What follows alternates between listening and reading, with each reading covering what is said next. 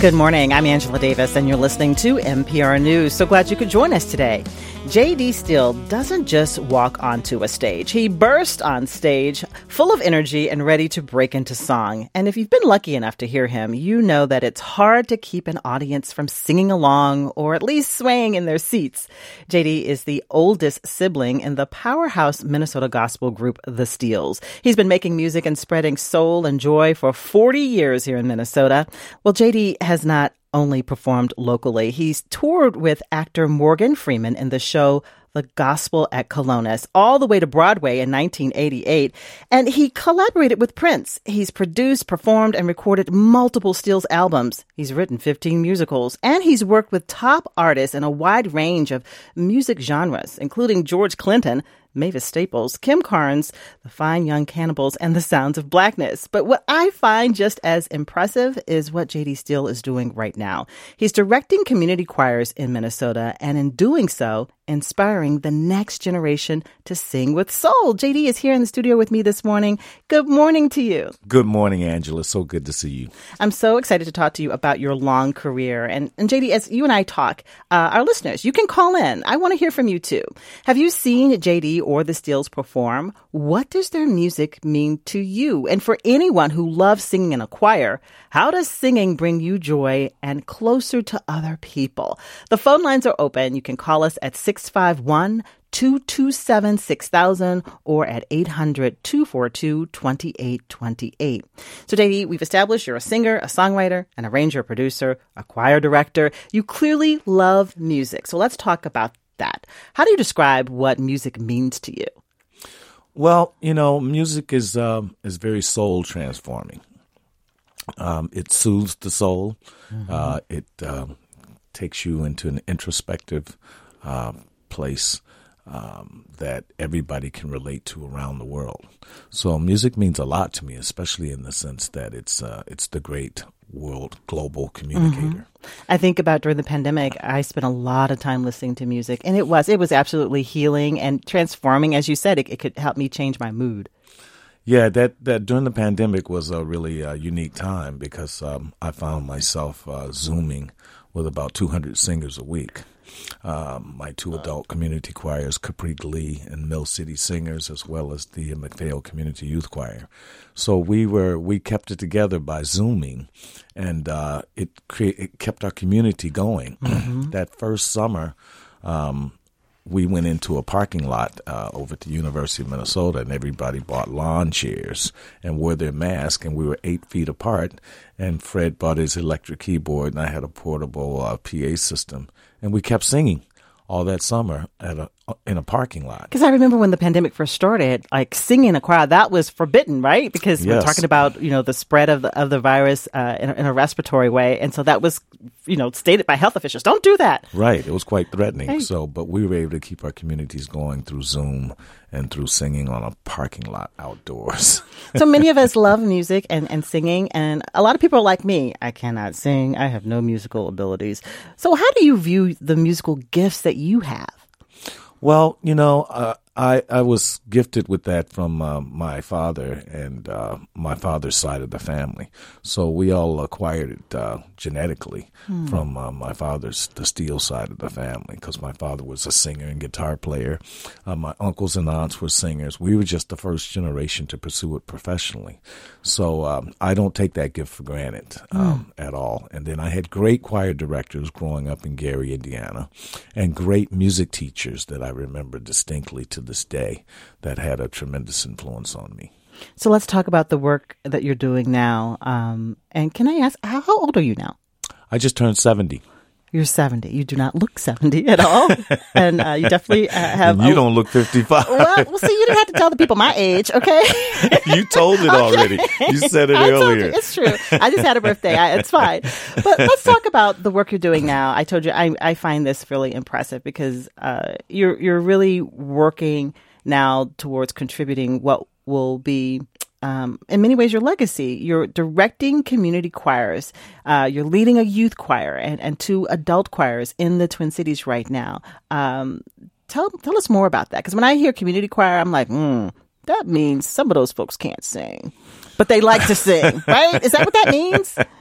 No, it means that you have a community of people, multicultural community group of people who come together to share music, and I get to teach them to sing. And the more they work with me, the better they get. I am probably one of the few community choir directors that does not audition singers. I will take singers and meet them wherever they are. And over time, they get better. But you haven't heard me sing. Would you meet me where I am? I would meet you where you're at. It's a sad place. So you don't audition? Why? Well, because I want people to come in and feel and not feel intimidated about joining a choir, because some people just haven't sang since they were in high school, and then at 50 years old they decide, what, I'd like to revisit my singing roots. Bring it back. The more you sing, the stronger. It's like any other muscle. The vocal cords get stronger the more you sing. I love it. So we're going to play some music right now. Let's listen to a part of a song from a recent concert of Capri Glee. And that's a community choir that rehearses just a few times and then has a concert at the Capri Theater in North Minneapolis. Here they are. Here's a bit of Thank You by Sly and the Family Stone. Looking at the devil. Looking at the devil. Dreaming that it's gone. Dreaming that it's gone. We begin to wrestle. We begin to wrestle. I begin to run. I begin to run. Bullets start chasing. Bullets start chasing. I begin to stop. I begin to stop. We begin to wrestle.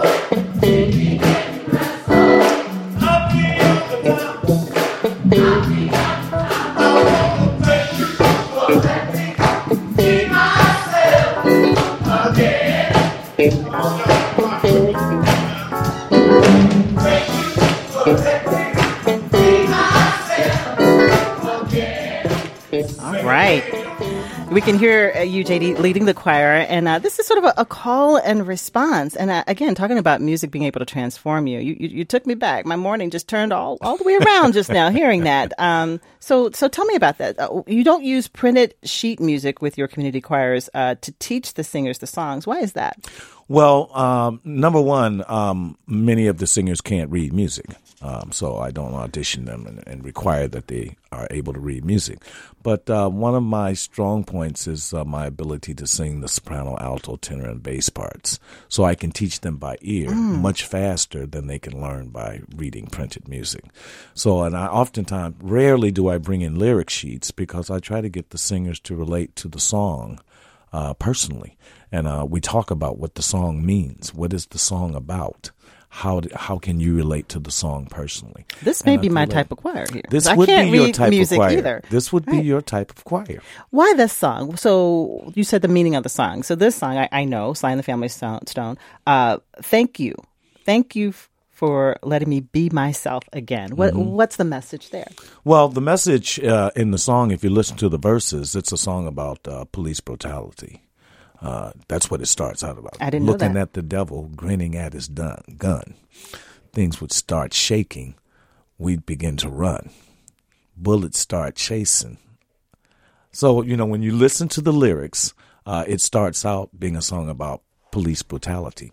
And Sly Stone was able to shape it in a joyous presentation that a lot of times people don't remember that that's what the song was about. Like you just said, you didn't know that. I didn't know that. Yeah, if you look at those lyrics, that's what it starts out about. The Family Stone was here. They performed at the State Fair, Minnesota State Fair last year. I'm sure they did that song. All right. If folks have seen you direct or perform, they know that you use your whole body when you sing and also when you're directing the choir. And do you think this helps the choirs you're directing? Does it help you sort of express the music? Does it help the audience? Well, I try to encourage my choir members to connect their bodies with their voices because I strongly believe that what comes from the heart reaches the heart. So the ability to move and feel free to move exacts a lot of excitement from the singers themselves. And then when the audience sees that, then they begin to feel it, and they feel looser. Mm-hmm. That's a big fun part of it for me. And we need to feel more loose right now. Right? We sure do. We do. I'm talking to a Minnesota treasure, J.D. Steele, singer, songwriter, arranger, producer, choir director, and also a filmmaker. And I want to hear from you, too, as we talk about his career. Have you seen J.D. or the Steeles perform? What does their music mean to you? And for anyone who loves singing in a choir, in a community choir, a church choir, how does singing bring you joy and closer to other people? You can call us at 651-227-6000 or 800-242-2828. I mentioned, JD, that you are working with a youth choir. We talk a lot about children and teenagers and the youth mental health crisis right now.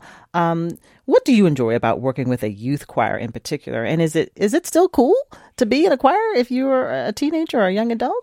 It's still very cool to be in a choir, especially if you're attracted to the arts. Mm-hmm.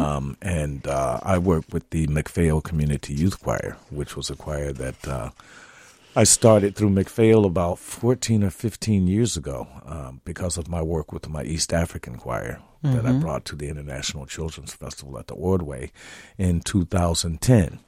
And, when McPhail first approached me about working with, teenagers, every Saturday morning, my first thought was, do I really want to do this? And now that I've been doing it is the most gratifying part of my career because I get to work with young people that are brilliant and very talented. So let me stop you there. Saturday morning, you had me at Saturday morning. That's like maybe when a lot of people sleep in. So when you first started doing it, maybe you were a little surprised. So what made it so enjoyable early on that you're like, oh, wow. What were you seeing with these individual young folks? I'm always telling them, I say, as much as I love your singing and dancing, I'm more interested in you becoming great human beings and great global citizens. And their brilliance and their ambition really has caused an eternal optimism for me because I can see the future through their eyes, through their lens. So we're going to be all right because these kids are absolutely fabulous. Mm-hmm. For those of us that are afraid of artificial intelligence, I think these kids are going to be able to handle it quite well. I love being around young people, young journalists in particular, and it energizes me. I always joke, I'm like, I'm just trying to get a little of your youth. But personally, I mean, you talked about being 70. It has energized you and made you feel optimistic. I'm always energized and I'm eternally optimistic. And these kids inspire me every Saturday morning at 10 o'clock at the Capri. We're going to take a phone call from a listener. We're talking to J.D. Steele, and we're talking about the work that he's doing now, directing community choirs, and also about music. And if you're singing in a choir, I want to know, how does singing bring you joy and closer to other people? Call us at 651-227-6000, or you can call 800-242-2828. J.D., we're going to take some phone calls from some listeners. In Plymouth, Susan is on the phone. Good morning, Susan. What do you want to share with us? Good morning, and hi, JD. I don't know if he would remember my daughter, but maybe about 7 or 8 years ago, my daughter, Donatella, participated in his Saturday morning choir down at the Capri, and I would drive her in, and she just loved it. And he was such an inspiration to her, and also Fred really inspired her keyboard skills. So she went on and got her degree in music. But I just wanted to thank JD and Fred, especially for their inspiration for, on my daughter. It was a great program, and I'm glad to hear that he's still continuing these community programs. It's a gift. And so you say your daughter, she pursued music education? She has a degree in music? Yeah, she went on to get a degree in music with a concentration in vocal performance. That's wonderful. And but she went down every morning, every Saturday morning at the Capri, and he had a great group there. And I remember them going out to different venues around the Twin Cities, and it was just a great experience for her, I thought. So, and she liked it too. Thank you, Susan. She wanted to do this, so.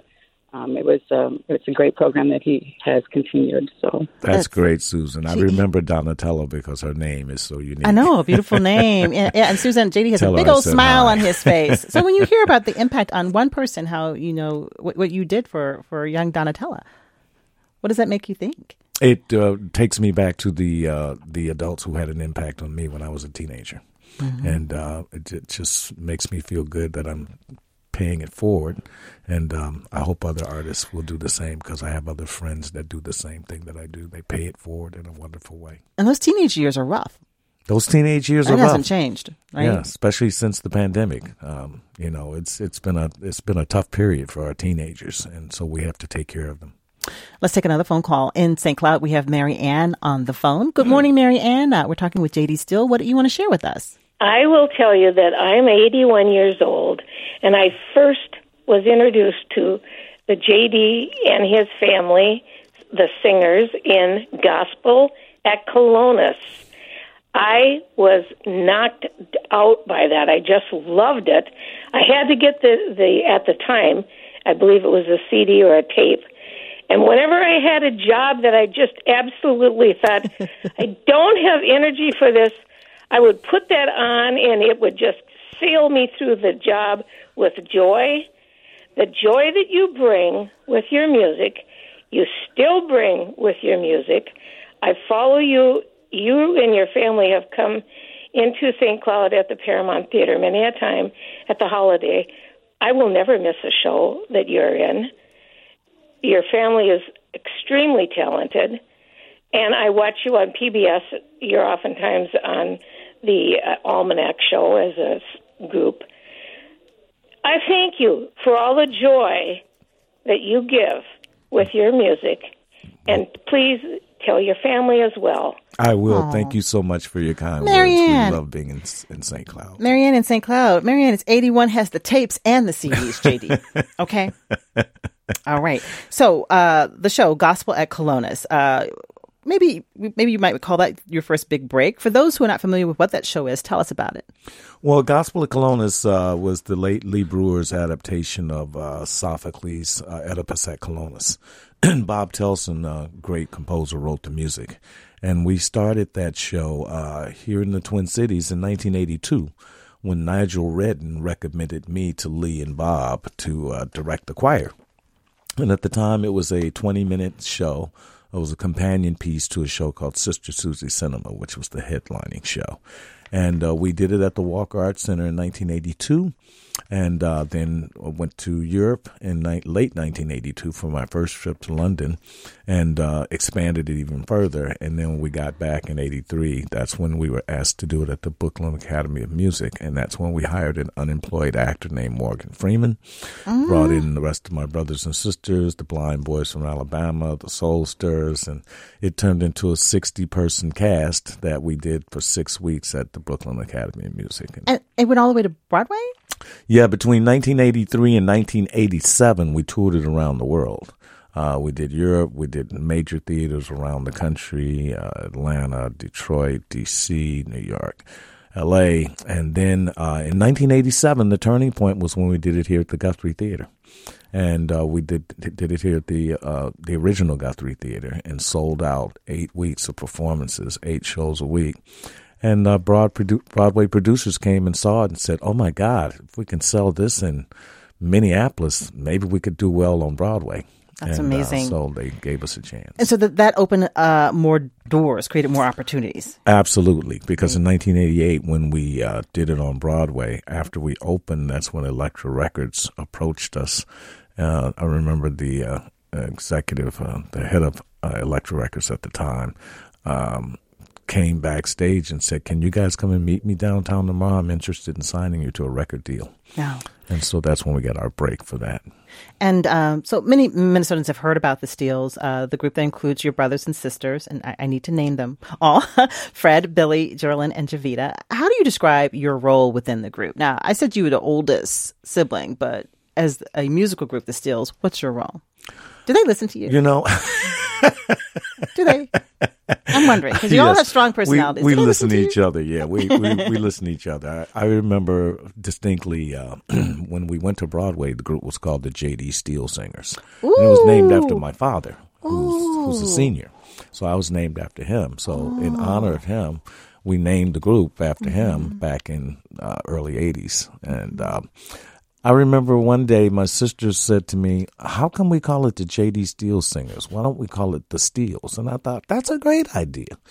And at that time, I was doing all the booking and handling the finances, and they were like, why are you doing everything? We could help you out. And so my sisters took over the business and the finances, and they are just fantastic business people. And there's nothing, you can't have a better blessing than to be working with people that you really trust and love and trust. And they've grown into fantastic business people. My brothers are fantastic artists and arrangers in their own right. So it's genuine, and you can see it. Yeah, that's lessened my responsibilities. Let's take another phone call as we talk to J.D. Steele in Golden Valley. Maureen's on the phone. Good morning, Maureen. Good morning. I am a member of the Glee Choir, and I just have to say thank you to J.D. I just love it. I'm totally blind and use a wheelchair, and it is so wonderful to just walk right in and be able to sing.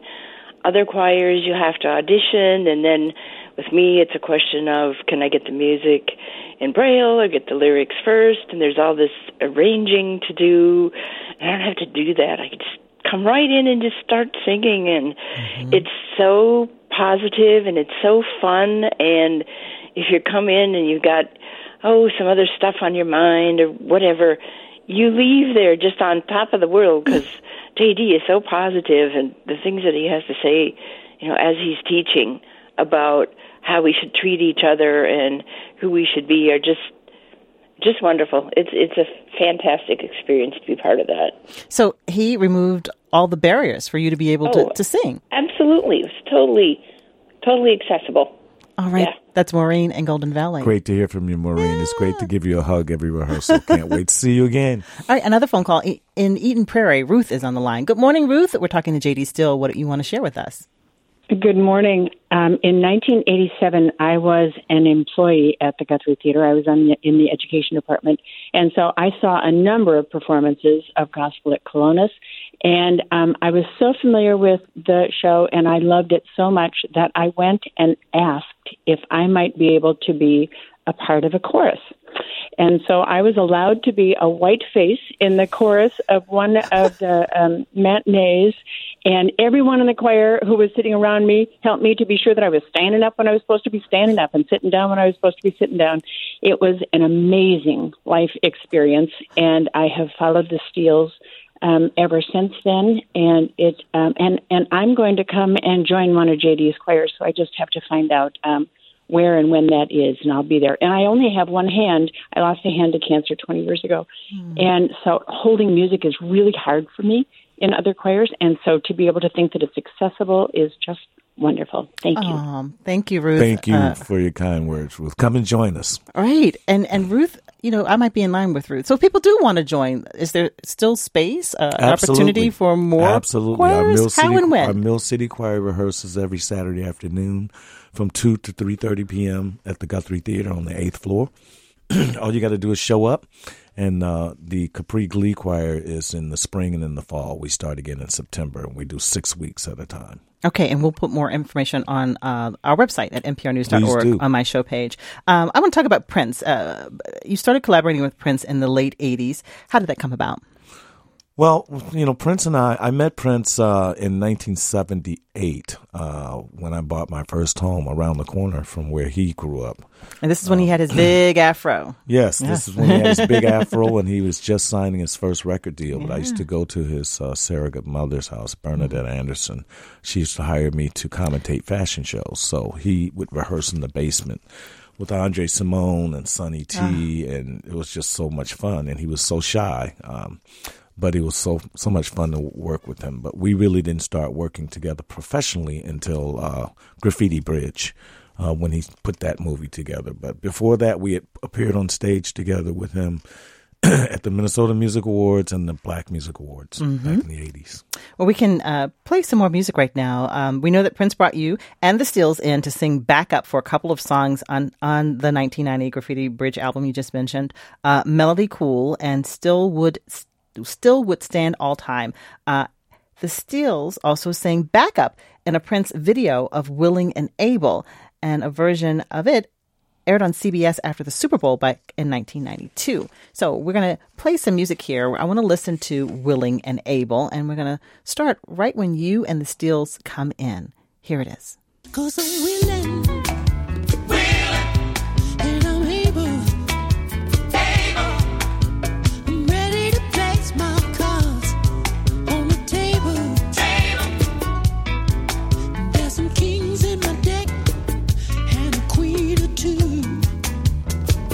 So you know there ain't nothing that I wouldn't do. It was a long time coming, and now that it's here.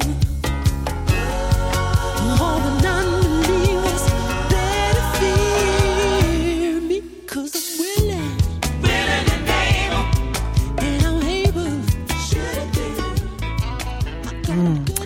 That is Prince and the Steeles, and Willing and Able.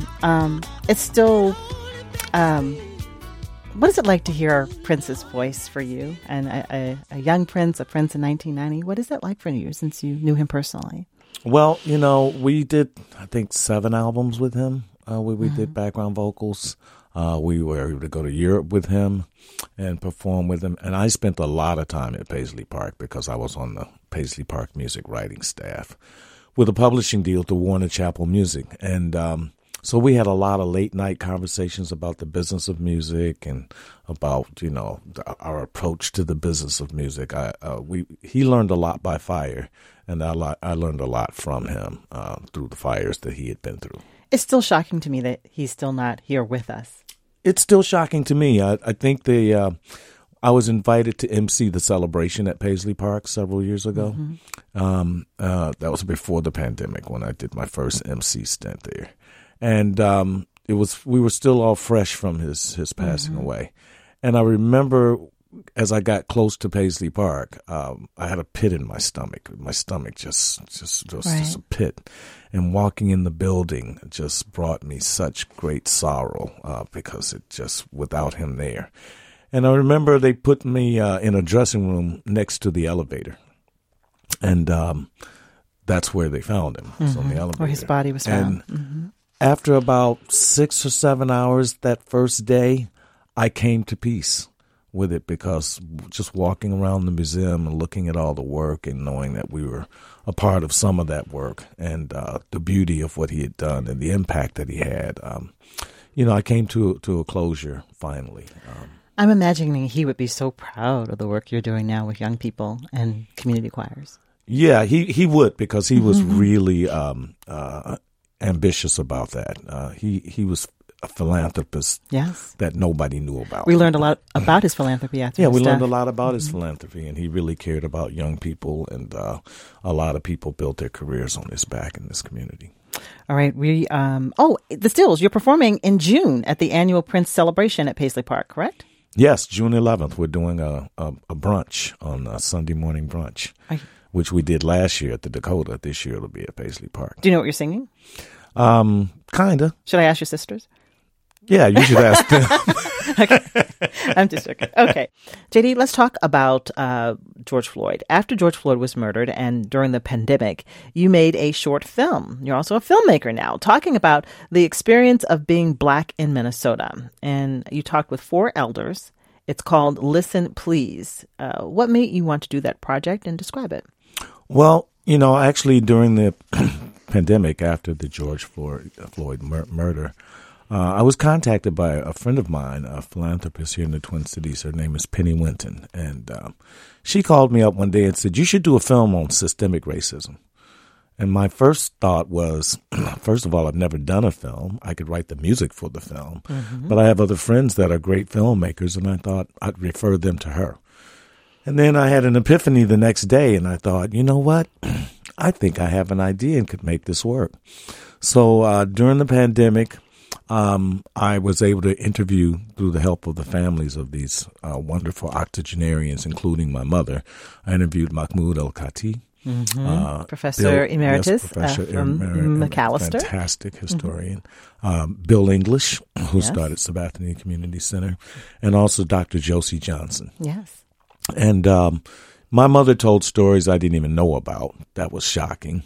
I had about 5.5 hours worth of content that I needed to edit down to 18 minutes. And I was not quite sure how to do that. The thing I was sure about how to do was go in the studio and create all the music at the beginning.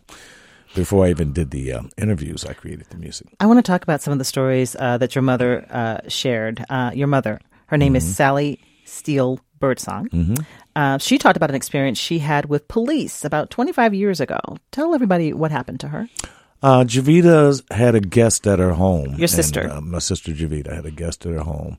And the guest came in and forgot the alarm code. And, of course, the alarm company called my mother second to because my mother, knew the code. So my mother headed over to the house. And by the time she got there, the alarm had been going off and the police were called. And it was the middle of the day, and my mother was talking to the next-door neighbor to Javita's house. And the police came, two of them, and pulled a gun on her and told her to get her hands up. And the neighbor said, she doesn't look like a burglar. And my mother implored the neighbor to tell the police who she was, and she didn't do that. So it was rather shocking for my mother. She never raised her hands, and they frisked her, and they ended up letting her go because she knew the code, and it was a harrowing experience. What did she say in the interview about how she felt? Well, in the interview, if first of all, if you want to watch the documentary, all you have to do is pull up J.D. Steele documentary, and it'll come right up. And she tells how she really grew to dislike and to almost hate the police at the time. But over time, she began to realize that they weren't all the same, and that she didn't want to have hate in her system. So because that's just not my mother. She's a very religious woman, full of love. Yeah.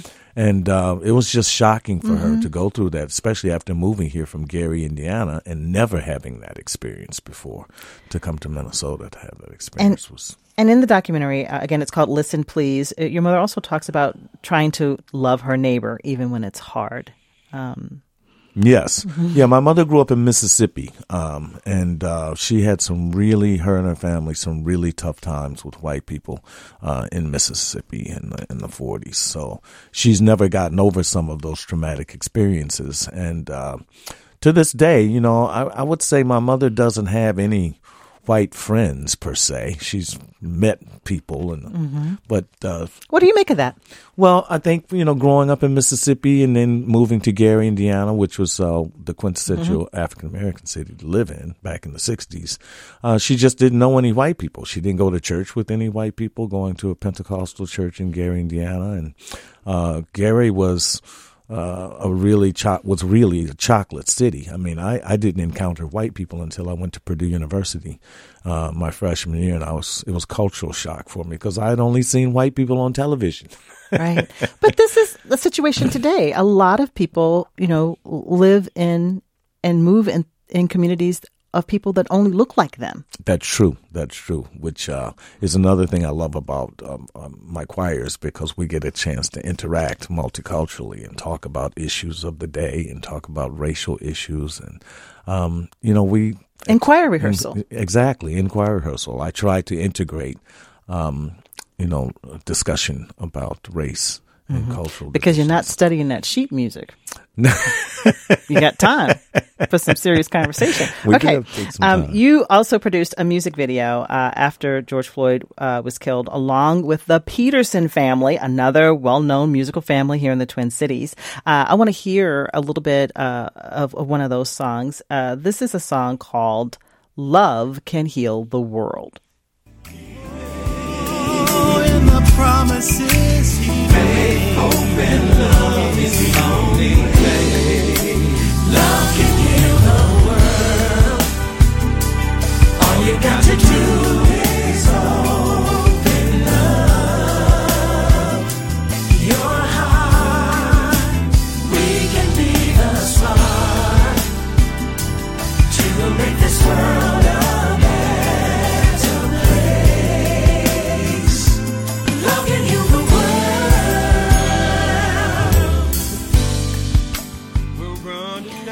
Love Can Heal the World. That is the Peterson family and the Steeles singing together. You know, a lot of us feel very discouraged right now. So tell me more about this. Do you believe love can heal the world? Absolutely. Love can. It's healing the world as we speak. We're in a constant battle between love and hate. Love usually wins, but sometimes it feels like hate is winning, but it never does. Jason Peterson DeLear wrote the song. It's a beautiful song, and the collaboration with the Steeles and the Peterson, it's like we're all one big family. I love that family so much. They're such dear friends. And the Capri Glee Choir got a chance to get in on the background vocals in the video with that song. So that song was viewed by over 200,000 people when it came out. So it really caught on fast. And Rocky Robbins, who's from Minneapolis, who was one of the first people to get a record deal in Minneapolis, is on the song also. Well. And so music has the power to create this bridge across differences. And is that what you see happening in your choir rehearsals? There are community choirs, people from different backgrounds, different races, different musical abilities making music together.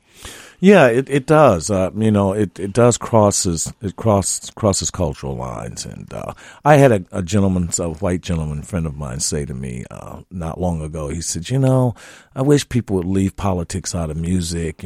I hate it when I watch the Grammy Awards and these artists want to make political commentary.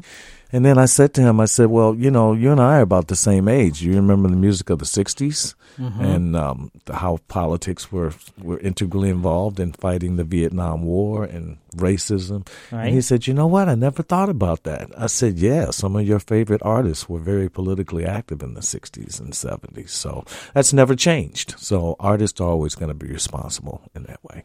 We're talking with singer and songwriter J.D. Steele and choir director as well, taking your phone calls. Lots of listeners on the line, so let's hear from more of our listeners. In Robbinsdale, Jane is on the phone. Good morning, Jane. Good morning. I just want to say how much J.D. and Fred open up my heart when I sing. It's such a beautiful experience. It fills me up, my well, so that I have plenty to give to the world, and they let me shine like I shine. They love us. They love our individuality. They want us to be the best that we can be. I'm so grateful to be part of the group. You're one of the choir members, Jane?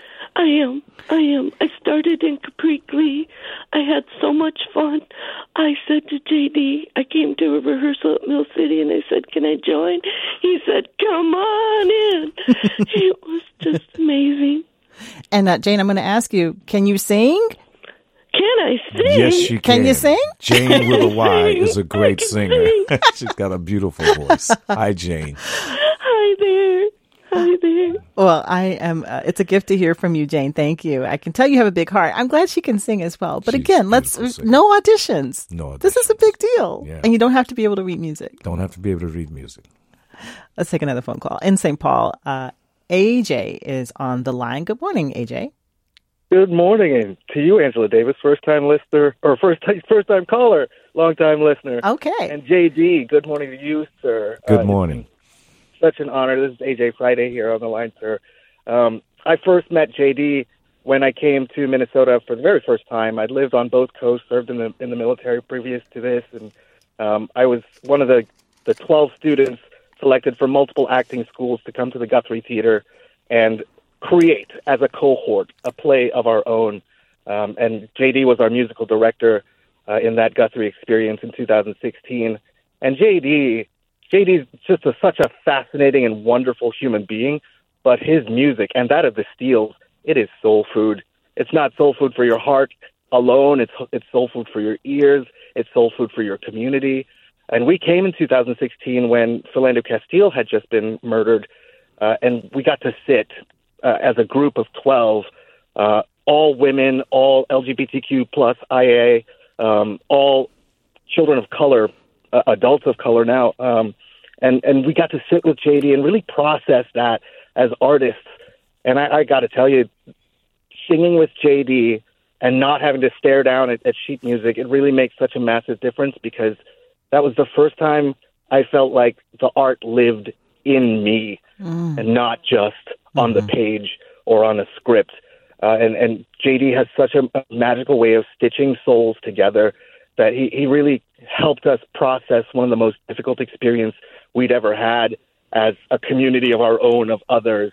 And JD, I got to tell you, you're one of the main reasons I'm back in this state. I've moved to this state. I've met my wife in this state, and I now have a 1-year-old daughter because of the feeling that you helped cultivate within each and every one of us, and especially me. So I really love you, JD. I appreciate everything you do for this community and this state and this world. Thank you, AJ. Well, thank you, AJ. I love you back, man. I'll never forget you because you got the initial only name, too.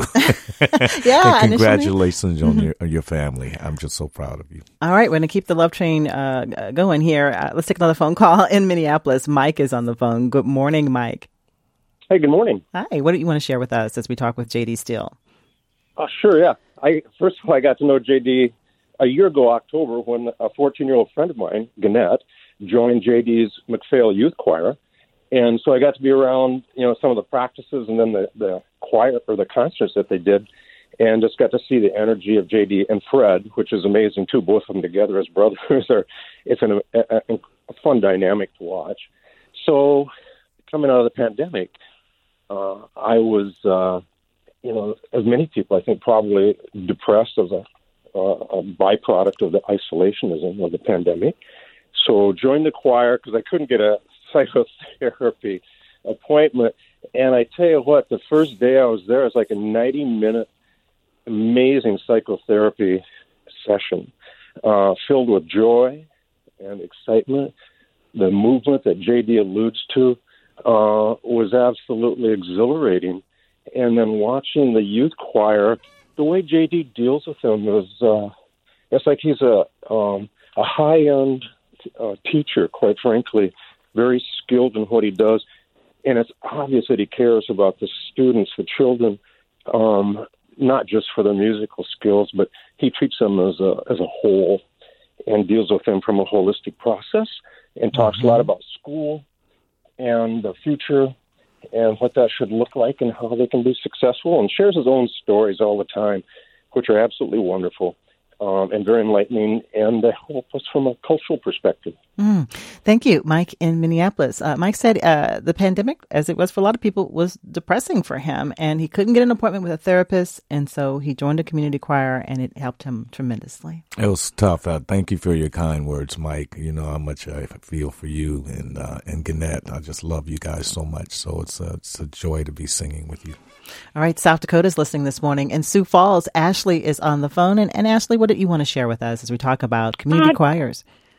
Good morning, Hi. Angela. Good morning, JD. I just want to say that I have so much respect and admiration for JD. I'm a musician as well and a director down in Sioux Falls, South Dakota here. And it takes someone special to not only see the potential within individuals, but truly believe in the vulnerability that is possible with them sharing their voice, that it's not about you as an individual, but it's the purpose and the connectivity that is created through community that builds the greatest masterpiece. I really, really respect JD and his approach for bringing all voices together. The musical world can be very divisive, and it can feel very haves and have-nots. And so to consciously really delve into the field of empowering every voice, I think is a humanitarian effort. I lead a virtual choir of individuals with cystic fibrosis. People with CF cannot sing in the same room or be in the same room due to cross-contamination and cross-infection risks. And so being a musician and realizing how powerful being a part of a family and a choir and a community can be, the ripple effect far beyond that rehearsal space or that project that you're working at. In 2017, I started a virtual choir with individuals with CF from all over the world so that they might experience, that the power of their individual voice, but coming together to do something greater. And so many times I look back, we're just working on a project right now, actually, is being able to feel like I'm the one holding the mirror so that those individuals, and I imagine JD doing this same thing, holding that mirror so other individuals that you're working with can truly see what's alive within themselves. Ashley, and by amplifying their own voices. Thank you, Ashley. We just have a minute and a half left here, JD. And so there's a broader message here, right? I mean, I think about like removing barriers, about recognizing your talents and abilities, and about connection. And so as you think about the phone calls we've heard this hour, and, you know, I asked you at the very beginning of the hour, what do you make of the musical ability that was placed within you, this talent, and then how you're using it today? Well, first of all, I want to thank Ashley in South Sioux Falls because you get it, Ashley. That's music is very therapeutic, and it's used in therapy a lot these days. So there's a lot of studies that have been done, and at McPhail we have a great music therapy department, and I just admire these musicians so much that can use it for therapeutic purposes. But, you know, I just, like I said to you earlier, I don't take this for granted at all. I'm so thankful to have been blessed with this gift along with my family. And my thing is just to share it as much and as long as I can. I always tell people, you know, people like me don't retire. We just decrescendo away. All right. Well, you are a gift to the state of Minnesota. You are a Minnesota treasure, and I want to thank you for giving us an hour of your time today. We've been talking with J.D. Steele, a legendary singer, songwriter, arranger, producer, choir director, and a filmmaker, inspiring the next generation of musical artists here in Minnesota. Thank you for your time. This conversation today was produced by Maya Beckstrom and made possible in part by the Minnesota Legacy Amendments Arts and Cultural Heritage Fund. And for more reporting on the North Star Journey series, go to nprnews.org and look for the North Star Journey link. Be safe, everybody. We'll talk again tomorrow morning at 9. Thanks for listening to a recording of my live radio show on NPR News. A reminder that if you want to catch my show in real time, tune in and call in weekdays at 9 a.m.